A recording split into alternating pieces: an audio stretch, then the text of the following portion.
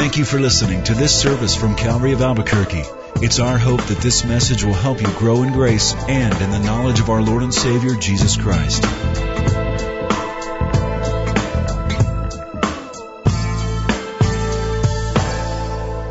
Well, good morning, and look who's sitting up here with me, our guest speaker, Mr. Franklin Graham. Give him a warm welcome. Franklin, a couple questions. First of all, how's your father doing these days? Well, Skip, we had Thanksgiving with him. He's 93. He's doing, I think, remarkably well. If you were to ask him, Dr. Graham, how you doing? I'm sure he'd give you a long list of aches and pains, but he's doing quite well. Speaking of your father, you grew up in one of the most famous families in the world. Everybody in the world has heard the name Billy Graham. What is it like growing up with the kind of pressure of being Billy Graham's son? Well, I think when you're younger, Skip, I didn't realize that our home was different. I didn't have anything to compare it to. So I just assumed everybody had the same kind of home that I had.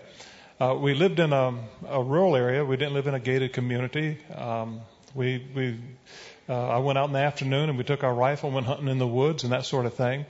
But something about our home, every morning we had devotions as a family. My mother or father would bring out the Bible. We would study a passage of Scripture. We would pray. And in the evening we did the same thing. I can't remember in our home where we didn't pray in the morning and the evening and have just that little time with God. And how important I think that was for my life, having that example. The people have asked me, what's like the real Billy Graham like? Well, the Billy Graham that we saw at home was the same Billy Graham people saw in public. There wasn't two Billy Grahams. And I'm just grateful and thankful for a Christian mother and father who loved us children and who gave us a home that was filled with love. I don't think I ever sensed pressure. I just didn't have anything to compare it to, Skip. It was just home. And in that home, as you grew up, I've heard stories that you've told in your book. You've told me that your mom told me as well. Just you were a rebel. Of course, she could match wits with you, but you were rebellious growing up. Why was that? Why was there a rebellious Franklin Graham? Well, no one can choose Jesus Christ for you. And as I got into my teenage years, I wanted to find out what the world had to offer. It wasn't that I purposely wanted to rebel against God or rebel against my parents. I just wanted to go my own way. And I think a lot of us are like that in life. We just want to do our own thing. But there was an emptiness in my life. And so the harder you tried to have fun, and the harder you tried to search for things that would give you pleasure or happiness, the emptier I became. And it was just like a big black empty hole that was in my life. And Skip, I was 22 when I got on my knees one night and I asked God to forgive me of my sins. And I just said, God, if you can take the pieces of my life and put it together, you can have it. And that night I asked Christ to come into my heart, and He forgave me. And my life was changed that night. But like anybody, we're all sinners before God. And the Bible says the wages of sin is death. But the gift of God is eternal life through Jesus Christ our Lord. And I'm just so thankful that I had Christian parents that set the example in the home so that when I was 22 years old, when I was at the bottom, I knew where to call. And I called my Heavenly Father, and He answered. Franklin, I know that you have preached the gospel to millions of people like your father. I've been in some of the crusades overseas that have just been enormous. But you started out with an interest in doing relief work. You have an organization that reaches out to the physical needs of people who have been kicked in the ditches along life's road, as you like to say. What caused you to have an interest in relief work, and why Samaritan's Purse? Well, I was 18 years old, and I hadn't given my life to Christ at this time. And I heard about some missionaries in northern Jordan that the Palestine Liberation Organization, the PLO, had liberated their vehicles, and they were walking. And so I went to my father, and I just said, Daddy, I said, listen, if you would buy them a Land Rover, I would pick it up in London, and I would sacrifice my education for a semester, and I would go out there and help them, work. And I thought, of course, my father would say, no way. But he didn't say that. He said, well, let me talk to your mother, and we'll pray about it. And a few weeks later, he came back and said, Franklin, we've thought about it and prayed about it, and we think you should go. I thought I deserved an Oscar or something for by pulling this over my father's. But God had a plan. And we bought the Land Rover, and I drove it out to Jordan, and I stayed and began to work. But I began to see what God was doing in the lives of this mission. And it had a huge impact. I remember one day they were praying for money to pay a medical bill, and they needed like $433 or something.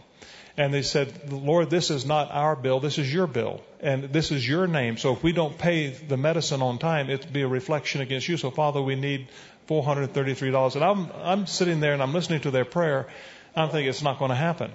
And it's going to shake these ladies' faith when it doesn't happen Monday, because Monday was the deadline. Monday, a check came in the mail for $433 and some cents. Exactly what they needed to pay that bill. Now, that back then, it took Skip, 2 to 3 weeks for mail to travel. So that check had been written 3 or 4 weeks earlier, long before they prayed that prayer. And for me, at 18 years old, listening to these missionaries, it had an impact on me. So when I was 22 years old, when I called upon the name of Almighty God, those missionaries had an impact on my life and had helped to mold part of my life. So I was there for the wrong reasons. I wanted to go have fun and adventure. But God sent me to the Middle East to work with those missionaries for a reason and for a purpose. And it was after helping them that I felt that maybe if the Lord would open up a path or a door for me, that I would want to be able to do that throughout my life, be able to help people like those missionaries. And through Samaritan's Purse, that we're able to do a lot of that today. That's a great story. And this is a busy time of the year for you, because you're consumed with one of the big projects of Samaritan's Purse, and that is Operation Christmas Child, which we've been a part of for many years. It's one of our favorite projects.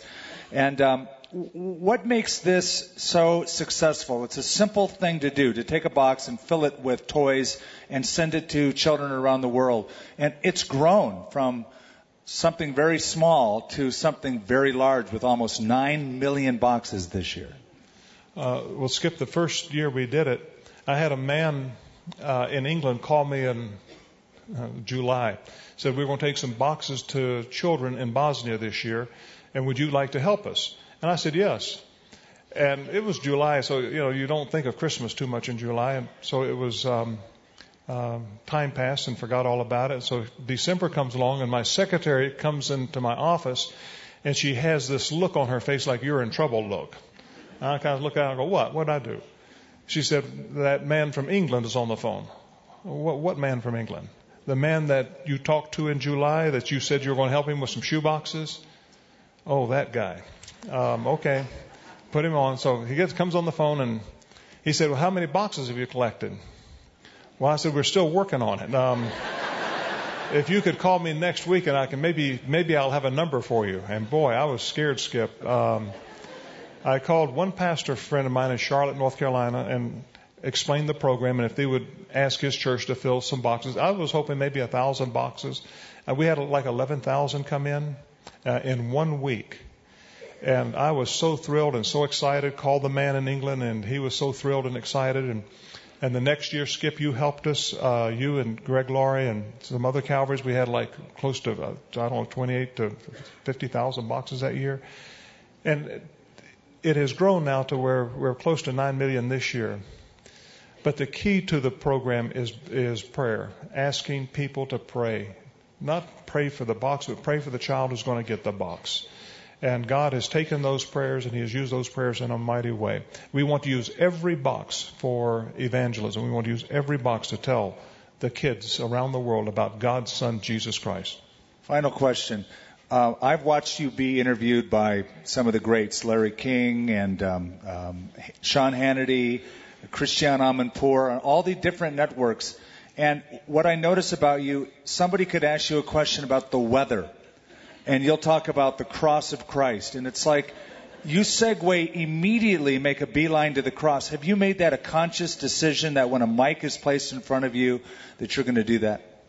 Well, I think, Skip, I realized that, my life could come to an end today. And so what is the most important thing that if I'm talking to Christian or whoever you're talking to, the most important thing I can do is to tell them about God's love and His Son, Jesus Christ.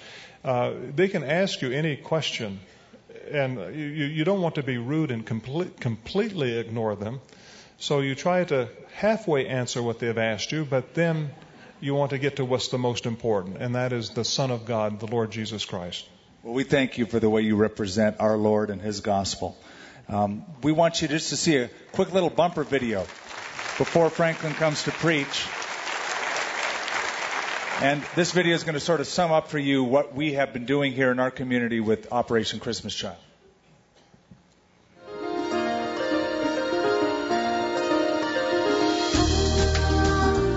Operation Christmas Child is a worldwide children's project of Samaritan's Purse that uses simple gift-filled shoeboxes to let hurting children know that they are loved and not forgotten. In 2011, Operation Christmas Child will reach more than 8.5 million children. In the Albuquerque area, 14,962 shoebox gifts were collected this year, representing a 12% increase over 2010. Shoeboxes are collected worldwide and distributed to children in more than 100 countries on 6 continents. Franklin Graham is president and CEO of the Billy Graham Evangelistic Association and Samaritan's Purse, and has been a lifelong leader in relief work and evangelism. Please give a warm welcome to Franklin Graham.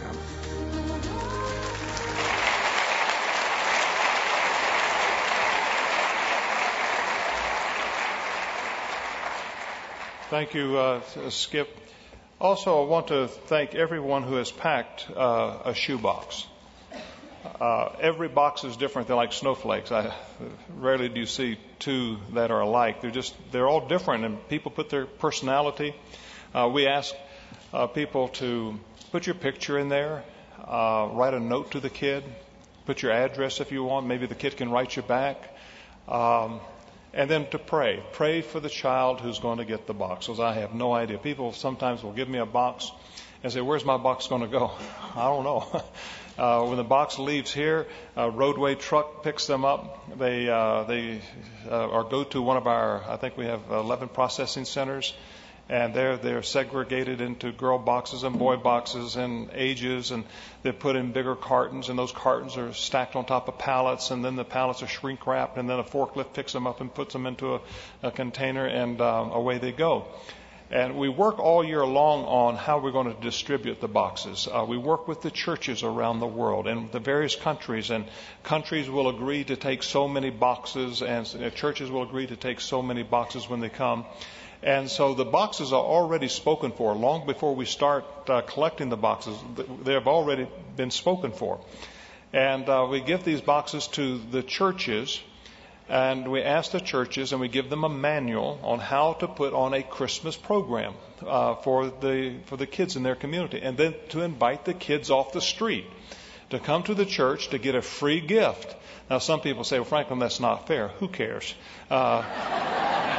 This isn't about being fair. This is about heaven and hell. This is about life and death. And so we want these kids to know that God loves them and cares for them. So, the pastor puts a sign out of the church, free gift next Sunday, and here come the kids, and they put on a program, maybe give them a meal, and then you give them a gift. But before they get the gift, they're presented the gospel and are asked if they would like to receive the greatest gift of all, and that's the Lord Jesus Christ into their hearts. And so we see every year tens of thousands of kids invite Christ into their hearts, and we give them the gift, but we don't stop there. We have a 12-week discipleship program that we ask the kids, would you like to come back to the church and take this discipleship program? And so we disciple them, and we teach them Scripture and how to share their faith. And so here you take these kids that have just made a commitment for Christ, and 12 weeks later, they've got enough ammunition, verses that they have been able to memorize and study, and how to apply them to where they can go out and share their faith with kids. We have 1.5 million this year in this discipleship program, all right? So we hope and pray that in the next couple of years we'll have close to 5 million every year take this discipleship program. So we couldn't do it without you. We couldn't do it without the boxes. The boxes open up the door. It's the key that gets us into the churches, that gets us before these kids, and we're able to share God's love with them. But the greatest thing that you can do is to pray. We know God will hear the prayer of one righteous person. You have 12 or 9 million people praying for 9 million children around the world. Just think what God might do this year. So thank you for each and every gift and how important they are. So I just thank you. I want to look at a passage of Scripture this morning, and it's in the Old Testament, 2 Chronicles chapter 33, if you have your Bibles.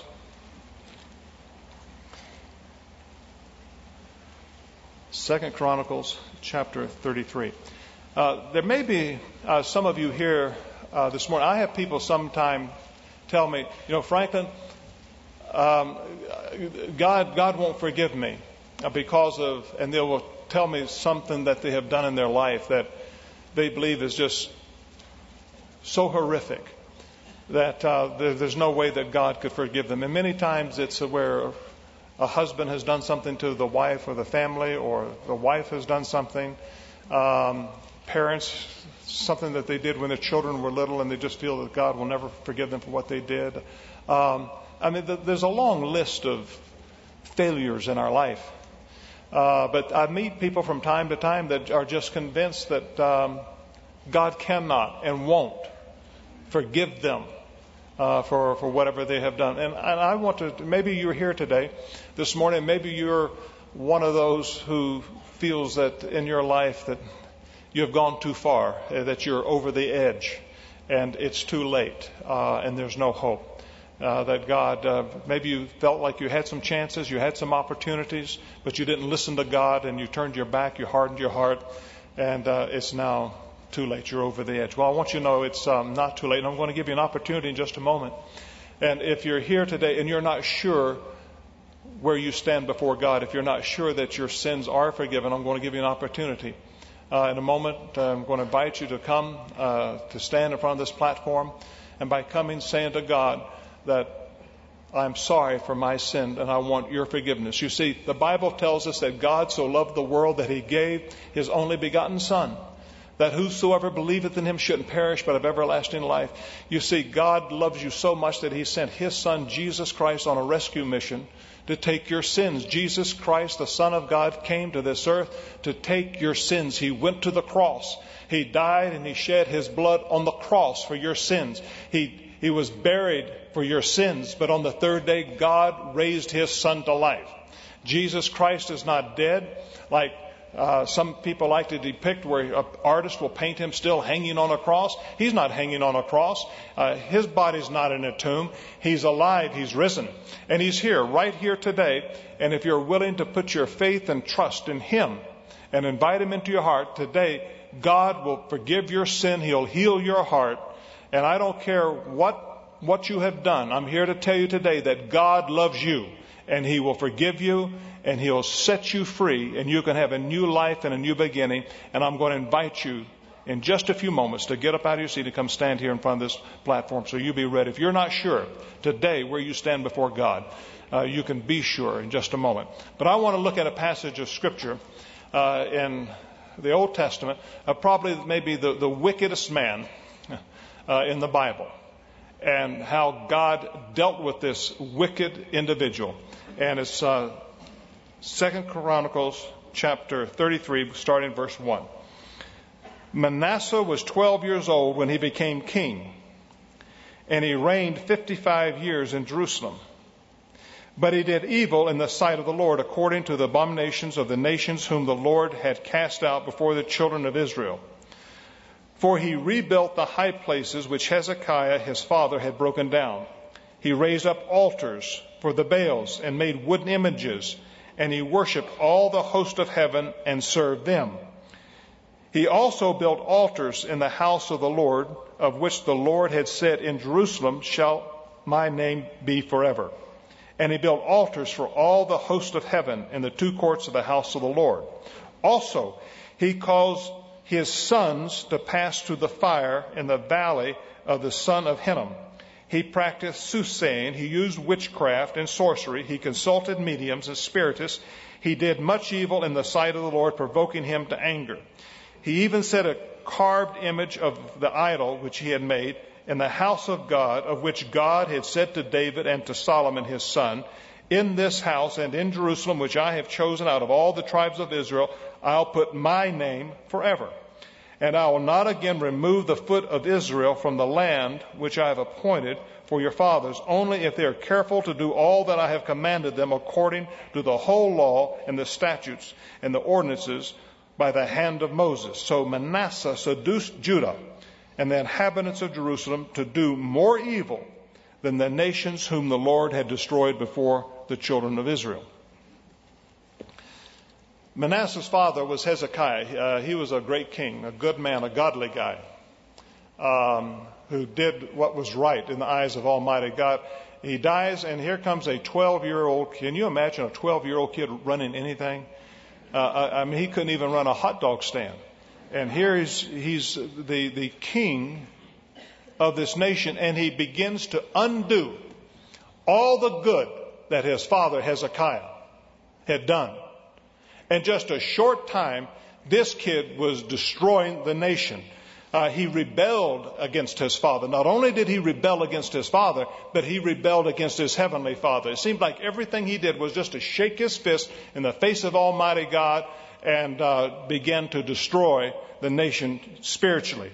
And we see that the world is full of rebellion. And if you look at the news, we see what's happening in Egypt and what happened this summer in Libya, what's going on in Syria. We see the Wall Street people. And be honest with you, they're mad as they can be. And I'm not exactly who they're mad at, because they put the microphone and interview them, but each one has something else to say, and sometimes I'm not even quite sure what they said. But one thing is for sure, they're mad, and they're rebelling, and they're rebelling at whatever. And the world is full of rebellion. And the Bible says we've all sinned and come short of God's glory. And the wages of sin is death. And I'd like to take just a moment and look at this guy Manasseh. He was a wicked man, and he led Israel into idolatry. God hates idolatry more than any other sin. I was just in India a few days ago. And now they've got lots of gods over there. I think they got like 100 million of them. A lot of them, okay? They're everywhere. And they have little stone things, and they're cut out, and people put flowers, and they have incense and all this. And they're very sincere, and I'm not mocking them at all. But you say, Franklin, okay, but this isn't India. But you see, we can be guilty of idolatry just like anybody else. And you say, well, how do you do that? Well, things become idols in our lives. What consumes us? What do we think about? What do we talk about? What do we want to do more than anything else? Some people, sports can become an idol. I've met people that memorized sports trivia, and they can tell you who was on second base in such and such a game in 1933, and okay, but who cares? Our cars can become an idol. Our homes can become an idol. People will look up to music groups and they'll follow, and a music group will play here, and they'll go listen to them, and then they're 500 miles away, and they'll get in a car and they'll go and follow them, and they become idols. Same thing with movie stars. People will idolize them. And so, yes, we can be guilty of idol worship right here today. But not only did he lead Israel into idol worship, he led them into immorality. He had altars to Baal and to Ashtar. She was the vile goddess of the Sidonese, and the worship of these gods led to sexual type orgies. And he led the nation into immorality, and he got a kick out of seeing how far he could go in this area. And there are many of you today, here in this room right now, you're guilty of immorality. And the Bible says, flee from sexual immorality. All other sins a man commits are outside his body. But he who sins sexually sins against his own body, the Bible says. He led the nation into a false religion. Now, he was religious. Oh, and I've had a lot of people say, well, let me tell you about my religion. And they're very proud of their religion. Well, I'm not here to talk to you about a religion today, okay? He led Israel into a false religion. He introduced the worship of Moloch with this custom of child sacrifice. He sacrificed his own sons in the fire, but he was religious. And religion cannot save your soul, okay? Religion can't save you. The only one who can save you is the Lord Jesus Christ, the Son of God. No other person in history has come for this purpose to take your sins other than the Lord Jesus Christ. Muhammad didn't do it. Buddha didn't do it. Only one in all of history, and that's God's Son, Jesus Christ. And the Bible says that Jesus Christ took our sins on the cross. He shed his blood on the cross for your sins. It was your sins that nailed him to the cross. It was for your sins that he died. He was buried for your sins, but on the third day, God raised him to life, okay? Jesus Christ isn't dead. He's alive and he's here. And I'm going to invite you in just a few moments. If you're not sure where your soul stands before Almighty God, and if you say, well, Franklin, I think I'm saved, or I hope so. I'm not talking about hoping so. I'm not talking about I thinking so. I want to ask you, are you confident? Are you sure? If you're not sure, you can be sure. Here's this guy Manasseh, this wicked, evil, filthy guy. He led the nation into worshiping these false gods. He worshiped spirits. He was a murderer. The Bible said Manasseh shed so much innocent blood that he filled Jerusalem from one end to the other. He just slaughtered people left and right. He was a traitor. He betrayed every trust. He defied God. Everything he did seemed to shake his fist in God's face. He worshiped the moon, the stars, and the sun instead of worshiping the one who made the moon, the stars, and the sun. His sins against God were followed by his sins against his neighbor. He was dangerous to live around.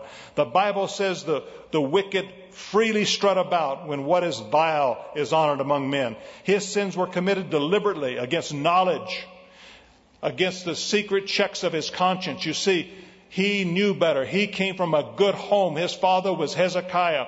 And there are many of you here this morning, you've been living a life and you've been living in sin and you know better. And God has warned you. You see, God spoke to Manasseh, the Bible says, and warned Manasseh, but he didn't listen. God warned the children of Judah, but they wouldn't listen. They wouldn't listen. Manasseh knew better. He came from a good home. And you see, sin is disobedience. It's breaking God's law. We've all come short of God's standard. You see, have you ever lied? Well, then you're a lawbreaker. Have you ever had lust in your heart? Then you're a lawbreaker. Have you ever stolen anything? You're a lawbreaker. Have you ever given a false witness? You're a lawbreaker. Have you failed to keep the Sabbath holy? You're a lawbreaker. All of us, the point is, every last one of us, Franklin Graham included, we're all guilty of breaking God's laws. We're sinners. But God so loved the world that he gave his only begotten Son, that whosoever believeth him shouldn't perish, but have everlasting life. And the Bible says whoever keeps the whole law and yet stumbles just at one point is guilty of breaking all of it, okay? You may have tried your best and just failed in just one area, but the Bible says it's the same as if you've broken all of it. You see, we were born into sin. Sin has infected the entire human race. And God isn't satisfied. He loves you. He doesn't want to see any of us pushed out of his presence for eternity. He wants us to be with him in heaven and glory. But sin blocks the way. And there's nothing that you can do to rid yourself of your sin. You cannot save yourself. That's why God sent Jesus Christ to save us from our sins, if we're willing to accept him by faith. God warns, be sure your sins will find you out, the Bible says. The Bible says a man reaps what he sows. They'll be paid back for what their hands have done. The Bible says, woe to the wicked, disasters upon you. And God's judgment fell on Manasseh. God warned him. He wouldn't listen. And God's judgment fell on Manasseh, and Manasseh was destroyed. The city of Jerusalem was destroyed by the Babylonians. Manasseh was taken as a prisoner back to Babylon. They put hooks in him and they put chains on him. And the Bible says that they put him back in a prison. And while he was in that prison, after he had been captured, the Bible says in his distress he sought the favor of the Lord his God. He humbled himself greatly before the God of his fathers. And when he prayed to him, the Lord was moved by his entry and listened to his plea. So he brought him back to Jerusalem and back to his kingdom.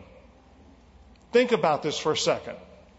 Here's this guy, this most wicked man who sacrificed his sons in the fire, who had filled Jerusalem with so much blood from one end to the other, who had led Israel into immorality, had led Israel to worship all of these false gods. This wicked, filthy guy, most people say, good, he got what he deserved. Good riddance. While he was in prison, he humbled himself before God. He called upon the name of Almighty God. God heard his prayer. God forgave Manasseh. And then God released him from prison. And God sent him back and restored him back on the throne. And he rebuilt Jerusalem. All of those gods he destroyed, cleaned up the country. And he led the nation of Israel to worship the one true God. This wicked, filthy guy. And you think about, well, who's the wickedest man then? You know, people may say, well, Adolf Hitler, or maybe a Mao Zedong, or maybe a Colonel Gaddafi, or a Saddam Hussein. Here's the most wicked man in the Bible, who prays to God, and God heard his prayer, and God forgave him and restored him. How about you? Maybe you think, well, Franklin, I've gone over the edge. I've sinned too much. I've gone too far. He won't forgive me. That's a lie. He will forgive you. He'll forgive you today. He'll forgive you right now. He'll do it. He'll do it because he loves you. And he sent Jesus Christ from heaven to this earth for you. And what you have to do is you've got to be willing to humble yourself and say to God, I've sinned and I'm sorry, forgive me. You've got to be willing to accept his provision for your salvation, and that's his Son. That's his Son. There is no other way to God. Jesus said, I am the way, the truth, and the life. No man comes to the Father but by me. And my question to you this morning is, are your sins forgiven? Are you sure? If you're not sure, you can be sure this morning. You say, but Franklin, what do I have to do? Be willing to believe on the name of the Lord Jesus Christ and trust him as your Savior this morning. You say, but Franklin, you don't understand the garbage in my life. God does. No, I don't, but God does. And he's willing to forgive you. He's willing to forgive you, but you've got to come his way, and that's through his Son, Jesus Christ. That's what I want to ask you to do right now. If you're here this morning and you're not sure, you can be sure right now, okay? You can settle this once and for all right now. And I just want to ask you to get up out of your seat, come make your way to an aisle, and come stand right here. And when you have come, we'll have a word of prayer, and you can go back to be with your friends. If you came with a group, they'll wait on you. You came by yourself, whatever, you come on. You're not coming to Franklin Graham, okay? I cannot save you. I cannot forgive you. You're coming this morning to Almighty God. You're coming to him through faith in his Son, Jesus Christ. You say, but Franklin, why do you call me publicly? Every person Jesus called, he called publicly. Okay? He called publicly. He died publicly for you. They beat him, they cursed him, they spat on him, and they did that publicly. You do it right now. Come on. Let us all stand. Come ye sinners, poor and needy, weak and wounded, sick and sore. Jesus ready stands to save you, full of pity, love and power. I will arise and go to Jesus. He will embrace me in song. In the arms of my dear Savior, there are 10,000 charms.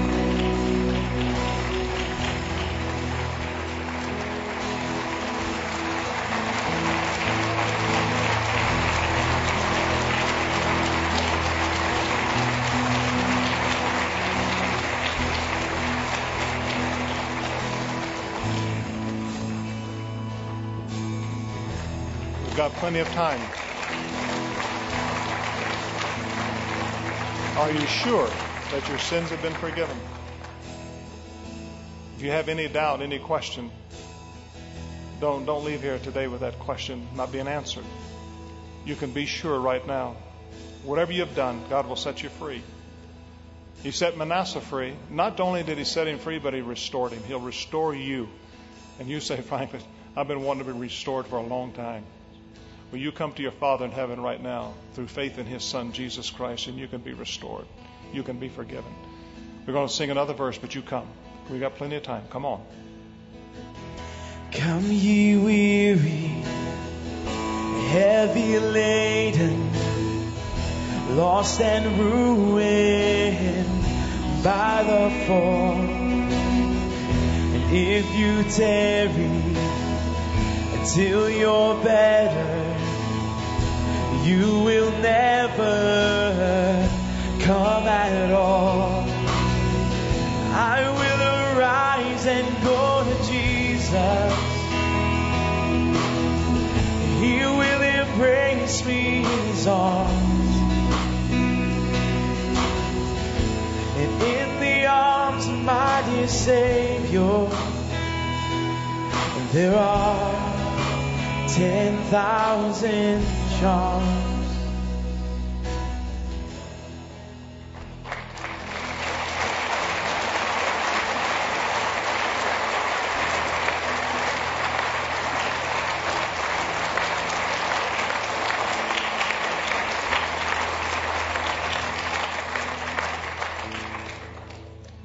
We're going to wait just another moment. Is there anyone else? Remember, you're not coming to me. You're coming to God. You're coming to His Son, Jesus Christ. Jesus said, I'm the way, the truth. I'm the life. No man comes to the Father but by me. We'll wait just another moment. Anyone else? You may be in the family area. You may be on an overflow up in the balcony. You come. Come quickly. There's still opportunity, still time. We'll take just another moment. Let us all be in an attitude of prayer. Pray for those to the right and left of you. Is there anyone else? We're going to have a word of prayer in just a moment with those that have come.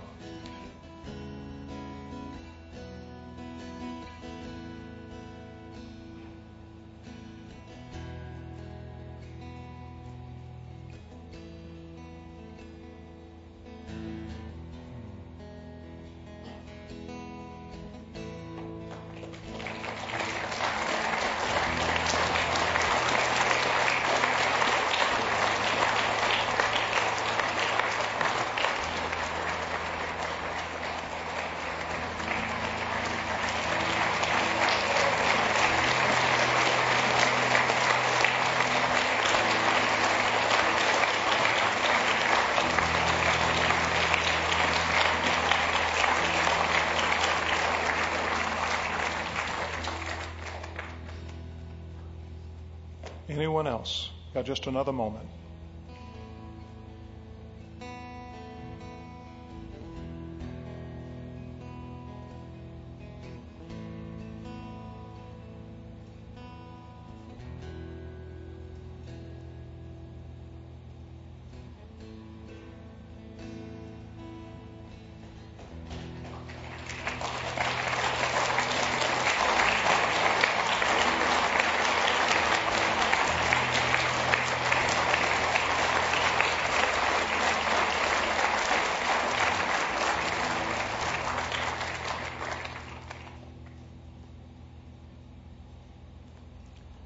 I want to say a word to those of you that have come. By coming, you're saying to God, I'm a sinner. You say, but Franklin, doesn't God know that? Yeah, He knows that. He just wants to hear you say it. And by coming this morning, you're saying to God, I'm sorry for my sins. And by coming this morning, you're saying to God, I believe Jesus Christ is your Son, who died for me on Calvary's cross, who shed His blood for me, who was buried for me, whom God raised to life, and I want to invite Him into my heart to take control of my life from this day forward, okay? I want to lead you in a prayer. And a prayer is just talking to God like I'm talking to you, okay? So I want you to repeat this prayer out loud after me, okay? I'll lead you in the prayer, but just repeat it out loud after me. Let us pray. Dear God, I'm a sinner. I'm sorry for my sins. Forgive me. I believe Jesus Christ is your Son. I want to invite Him to come into my heart, to take control of my life from this day forward, forevermore. Amen.